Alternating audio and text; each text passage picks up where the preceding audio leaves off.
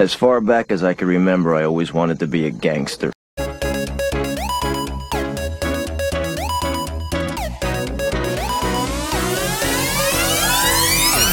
You're listening to the Beat Goes On podcast, bringing the lighter side of news, pop culture, and everything in between.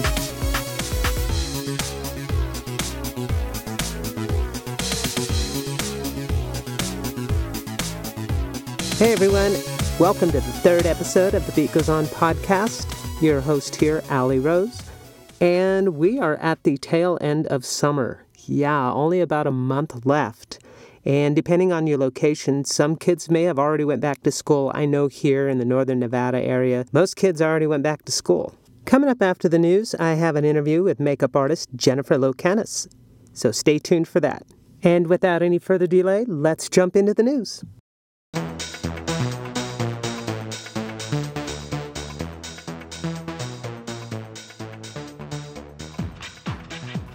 Ottawa, Canada Mayor Jim Watson has come out as gay at age 58 in an essay in the Ottawa Citizen. Watson noted that he was elected to the Ottawa City Council at age 30 and called his coming out 40 years too late. Watson has served as mayor for 9 years. My reluctance has not allowed me to live my life as full of love and adventure as my gay friends who were bolder and braver than I ever was, said Watson. Watson called not coming out sooner a big mistake on his part. Most of my friends through the years got married and had kids, and they traveled down a separate road filled with family, soccer practices, and their careers. Most of my friends who are gay are quite open about it, and many are in wonderful relationships, or in several cases, married. That leaves someone like me who, while closeted, didn't fit either of these groups. The mayor said that there was not really one eureka moment that prompted him to write his op-ed, but cited two moments that pushed him toward it. The first was a tweet received after announcing he would fly the rainbow flag at City Hall during the Sochi Olympics in Russia, which said, "This is a stupid waste of time, you've lost my vote." Watson's response went viral, "If you have that point of view, I really don't want your vote." The second incident was a man who approached him in the park and told him, before that year's Pride Parade, "I hope you're not going to that fag parade." Watson advised those in the closet, don't feel pressured or rushed to come out, but don't wait 40 years either. Taylor Swift says she's going to re-record the masters of her earlier songs to regain control over them after her catalog was sold in a recent blockbuster business deal. Swift told CBS News that she's going to create the new masters to offset the deal. It put the earlier versions in the hands of a music mogul, Scooter Braun, a talent agent with whom Swift has had a contentious relationship. In June, Braun got the rights to Swift's masters and more when his media holding company, Ithaca Holdings, acquired Scott Borchetta's Big Machine label group for a reported $300 million. In a Tumblr post at the time, Swift accused Braun of manipulative bullying and claimed she only learned of the deal as it was announced to the world. That deprived her of the opportunity to buy back her music.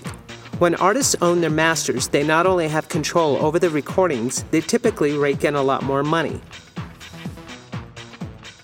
Randa Raglan in Pinson, Alabama, received a letter in the mail with no return address, no name, just words. She opened it, and it was pretty much shaming her for her yard. She says that the letter accused her of not caring about her home. The sender wrote that your eyesore is affecting the resale value of our homes and that she needed to do better. Raglan said, "At first I felt a little angry, but so much has been going on with us and our family, I didn't have the energy to be negative. That's because her focus has been on her family, especially her 3-year-old son, Jackson. He's autistic and nonverbal," Raglan said. But a few days before his 3rd birthday is when he was diagnosed with neuroblastoma, stage 4 cancer. Throughout his life, Jackson has been hospitalized over 20 times and has had 7 surgeries. In an attempt to encourage her Facebook friends to be empathetic and kind to their neighbors, Raglan made a Facebook post with the letter and Jackson's story. "My whole point was to show people you don't know what somebody is going through. Kindness goes such a long way. Gratitude goes such a long way."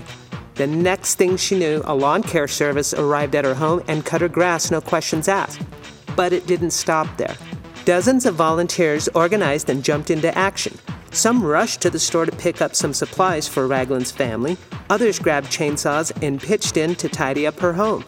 Every person that showed up to Raglan's home Saturday afternoon was a complete stranger to her. The group assisting Raglan's family has dubbed themselves Jackson's Army for Justice. They're prepared to support the family every step of the way. She says, "I'm in amazement. I'm still in shock. I don't have a large family. My mom is gone. My dad is gone. My brother is gone. So this means a lot." The family is still in need of support. To assist with Jackson's medical bills, donate to the family GoFundMe page.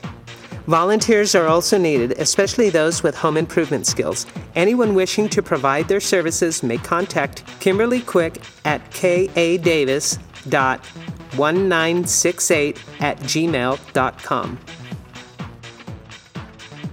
Sisters Zaria and Haley Willard of Dover, Maryland, are encouraging children to read more by reading bedtime stories to online kids all over the world. 13-year-old Zaria says, "My sister and I love to read. It can further your comprehension and it's a good way to escape from life. We were already reading to each other each night, but we thought it would be beneficial for children who may not have the same luxury."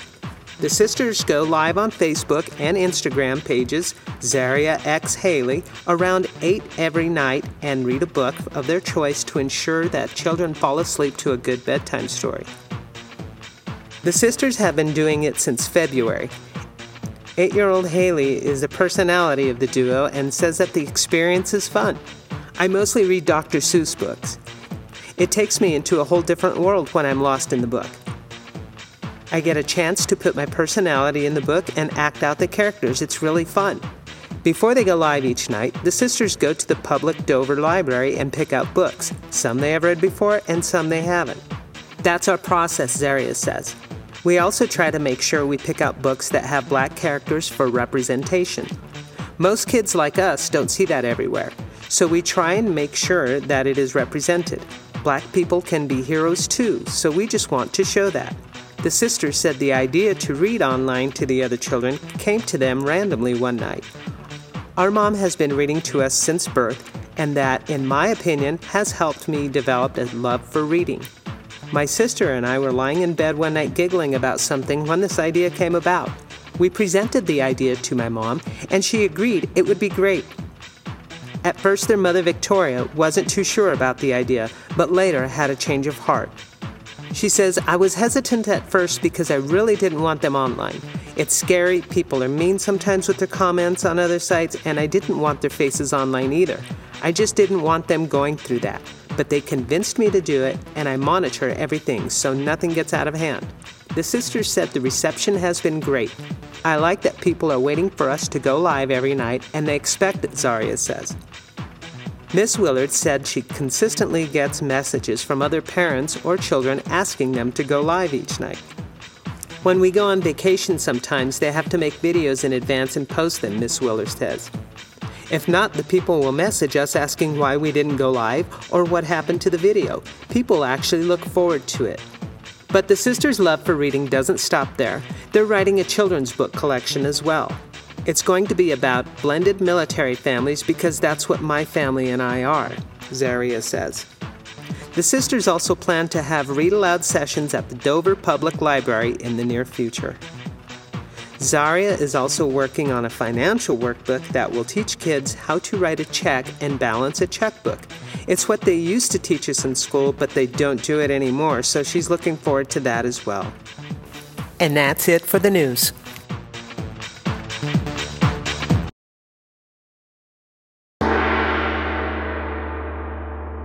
I'm very excited to introduce my special guest for this episode, good friend of mine and makeup artist extraordinaire, Jennifer Locanas. Jennifer, welcome to the show. Hi, thanks for having me. So, how did you jump into being a makeup artist? Well, I wouldn't say that I really jumped into it. I kind of more just fell into it. I've been doing makeup for close to 20 years. It started out as, just doing my friends' makeup for like prom and special events and things like that in high school.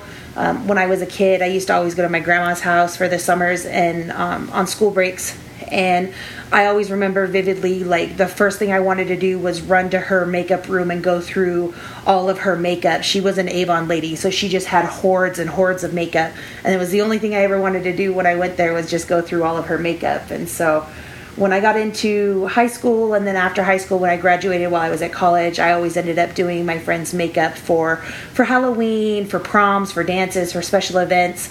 And then when my friends started getting married, I started doing their makeup for their weddings. And it just it was always just something that I did just for fun, for my friends and for family. I really liked doing it. I never thought it would be something that I would turn into, a business or a career by any means. And it just kind of worked out that way. I got a lucky break, and somebody who knew people contacted me because I had done one of her friends' makeup for their wedding. She was really, really pleased with it, and she contacted me and asked if I could do hers. And she was someone that was very well known in town and knew a lot of people, and word of mouth just kind of got around. And a couple of years after that, I had a full-fledged business, with more clients than I could even book. I have a 6-month waiting list now, and I'm constantly turning people away because I just don't have the time or the resources to have that many clients. Well, it sounds like things have really accelerated into a positive direction with the makeup. Your profile lists a licensed professional. Yes. What license would that be?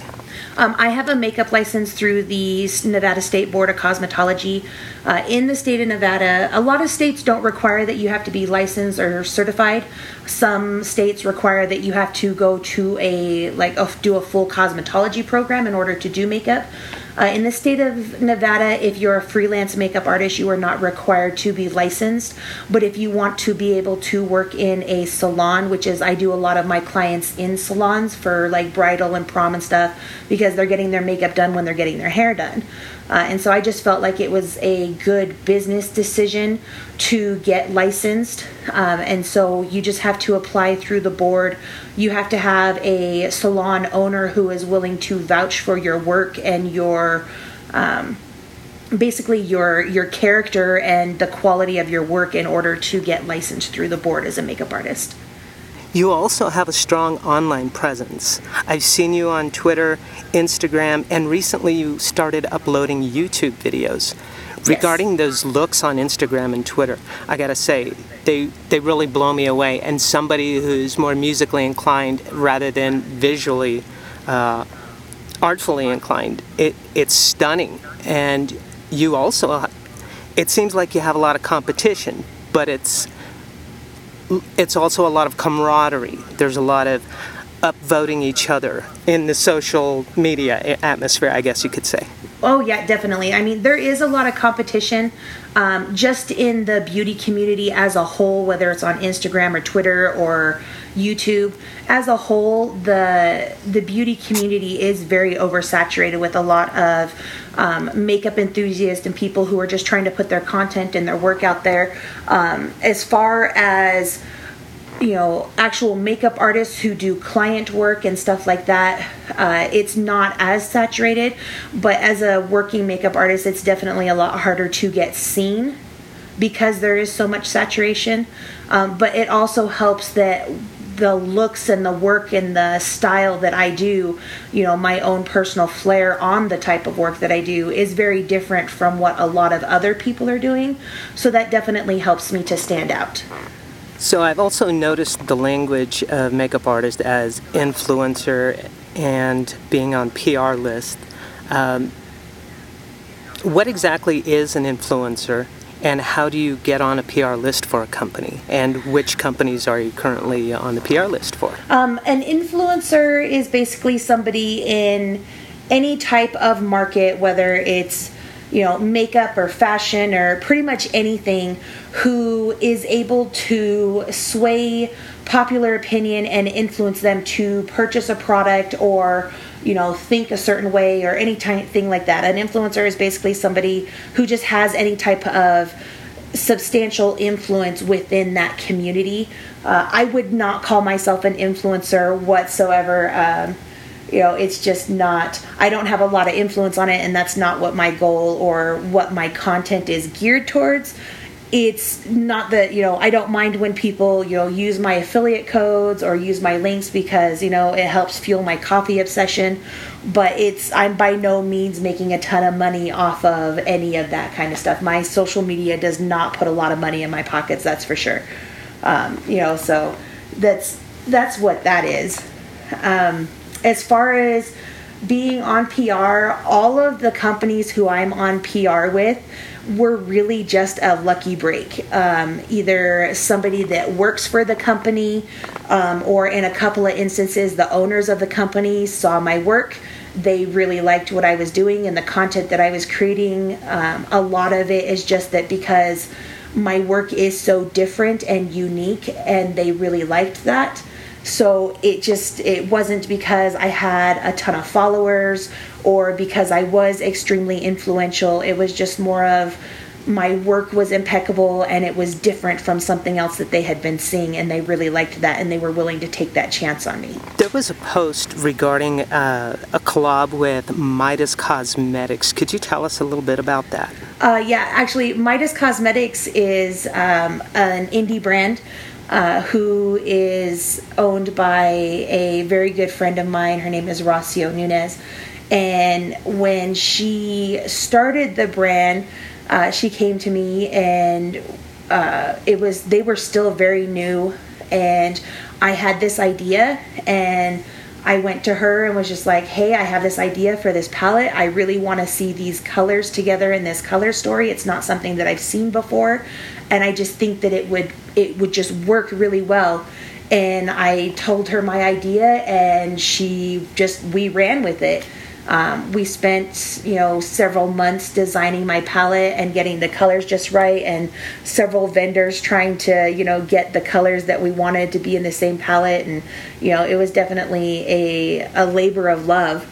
It was one of those things that there was a lot of struggle and a lot of tears involved with that one for me personally, just because I could see the vision and I knew how I wanted it to come out, and I knew I wasn't willing to compromise on some of the colors that I wanted to be in my palette because they were crucial to the color story, and it ended up coming together, and I was really, really happy with it. And that was actually my very first collab that I've done with a brand, and it all worked out really well. Have you done any more collabs lately? I have some stuff in the works that I am not at liberty to talk about at the moment. But I've done 2 collabs with Midas, and then I have a couple of others in the works with other brands, but I can't really talk about those. So that must have been really exciting once the finished product was out. Oh yeah, I cried when I got my palette in the mail and got to actually see it in person, and and swatch it and touch the shadows and work with the shadows. Like, I cried like a baby when I got that. I was so overwhelmed with gratitude for the opportunity, but also just filled with pride because, I did that. That was something that, I, from beginning to finish, was involved with and handpicked and curated, and it was just a really, for lack of a better term, a blessed moment for me. I could totally understand. So with regards to just general makeup in general, I totally suck at makeup. What are some common mistakes that most people will do with makeup generally? I think the biggest mistake that I run into when I'm trying to teach people how to use makeup is them not understanding their undertone and not understanding their shade range that they fall within. Either they're constantly picking foundations that are way too light or the wrong undertone, or too dark and the wrong undertone. That's usually the biggest thing that I run into. The second thing is, people, they watch these YouTube videos or these IG tutorials, and they try to do a YouTube look or an Instagram look that's meant to be photographed and displayed for real life wear, and it's just not a feasible look to actually wear in person, because makeup doesn't look the same when you photograph it or film it as it does in person. And, when you're doing a look that's going to be photographed or filmed, the technique and the application are completely different than they are when you would just do your makeup for everyday wear to be, to go out to the office or the grocery store or to prom or something like that. It's a completely different animal. And, I don't think that a lot of people realize that the looks and the techniques that they see used on, say Instagram or YouTube are not quite the same thing as what you would do to wear them face to face. Right. And with respects to the foundation, I noticed that the foundation I bought a couple months back before we were in summer is a bit lighter than what my skin tone is now, because I'm usually out biking and out and about. So that happens a lot. Yeah, I get a little frustrated. I was going to get dolled up the other night, and then I saw how light it was, and I said, well, this isn't going to work, I'm not in my goth phase anymore. So I just put it back on the shelf, put the hair back in a messy bun, and went with that. Also, and that happens a lot. A lot of people do that, and most people buy a winter shade and a summer shade, but really the best thing to do is just to find your base shade and get a foundation adjuster and adjust it to lighter or darker accordingly. You're in Fallon, Nevada, and you're completely booked most of the time. Most of the time, yes. And you're also a full-time mother? Yes. And married? How do you find the time to do any of this? It's really hard. Most of my clients have to be scheduled either on weekends or in the evenings. In a couple more years, when all my kiddos are old enough to be in school, it'll definitely free up a lot of my time to be able to take more clients during the day. But for right now, most of my clients are, booked on weekends or in the evenings. I work a lot of late hours seeing clients. And a lot of 12, 14-hour days on the weekends doing clients for bridal parties or events that are coming up, or for runway shows that are happening in Reno and stuff like that. And so it's busy, and it's hard. It's not easy by any means, but it's one of those things that it's a means to an end. Because in a few years, my kids will all be in school, I'll have a lot more free time, and, my ultimate goal is to be able to open up a makeup studio where clients can come to me and, have their sessions at the studio and be pampered and get their makeup done, and I won't be having to work in somebody else's salon anymore doing makeup, or, having to freelance on location wherever they're at and traveling all around, and it'll just be a much nicer setup all around. So for our listeners who are in the Fallon, Nevada area, or even in Reno, how would they be able to get a hold of you to book an appointment? The best way to get a hold of me is through my Facebook page, Jennifer Locanas, MUA. You can find me on Facebook and look at my my appointments and book online, or contact me through there. You can also contact me through my website, which is locanasmua.wix.com. And you also have Instagram and YouTube as well. I do. I have a gamut of everything right now. I'm on Facebook, Twitter, Instagram, YouTube. I have my blog up now. I even have a Pinterest page. Awesome. And you also have some affiliate links. I do. All my affiliate links are listed on my Twitter. My Twitter handle is Locanas MUA. I'm Locanas MUA anywhere. If you want to find me, if you type in Locanas MUA, I will come up. But all my affiliate links are listed there. I have affiliate links with Gerard Cosmetics, Midas Cosmetics, and Drenched Cosmetics right now. I also have a few more that will be coming in. I just don't have them listed yet. So. And I will also be listing some of your contact information in the show notes for the podcast. Yeah, absolutely. Anybody listening can go ahead and have a look at it if they're in the area, or if they care to fly out here to do that, or even just travel. It'd be great. Yeah. Well, and I also do traveling as long as it's, within the northern Nevada region. I also do travel to clients. That's awesome. What advice do you have for up-and-coming makeup artists? Don't give up. It's really, really hard for the first few years. You're going to struggle finding work. You're going to struggle trying to get paid for your work. A lot of people are going to want you to do it for free because you're new and inexperienced. And it's just, the first few years are really, really hard. You're going to work 14, 16-hour days. You're going to have to stock your kit with your own money, and you're going to be poor and tired and sore. From just working so many hours and putting all of the content that needs to be in your kit into it.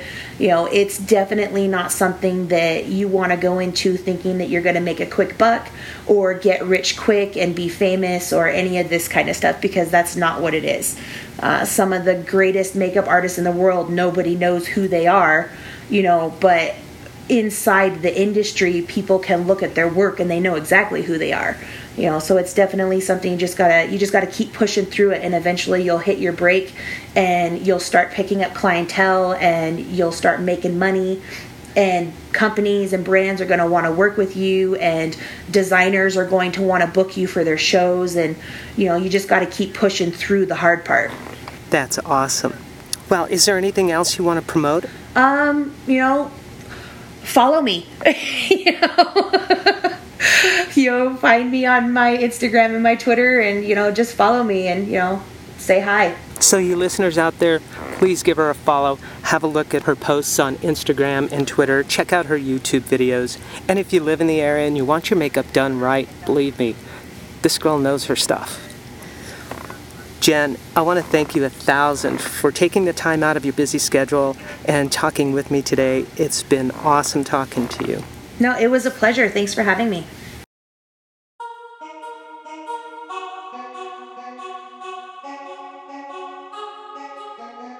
Well, we finally made it to the end of episode 3.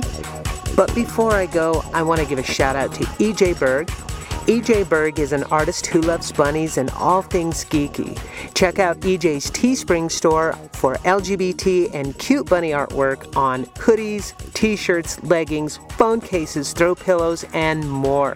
I'll provide the link to E.J.'s store in the Beat Goes On podcast feed on Twitter and show notes, or you can follow EJ on Twitter at EJBergTrans. That's EJBURG Trans. That does it for this episode of the Beat Goes On podcast. Thank you so much for tuning in. Don't forget to follow the show on Twitter at TBGO Podcast or Podbean, thebeatgoesonpodcast.podbean.com, or send an email with questions, grievances, complaints at thebeatgoesonpodcast@gmail.com. Once again, I am your host, Allie Rose, and until next time, be good to yourself and be good to others, and no matter what happens in life, the beat goes on. Take care, y'all.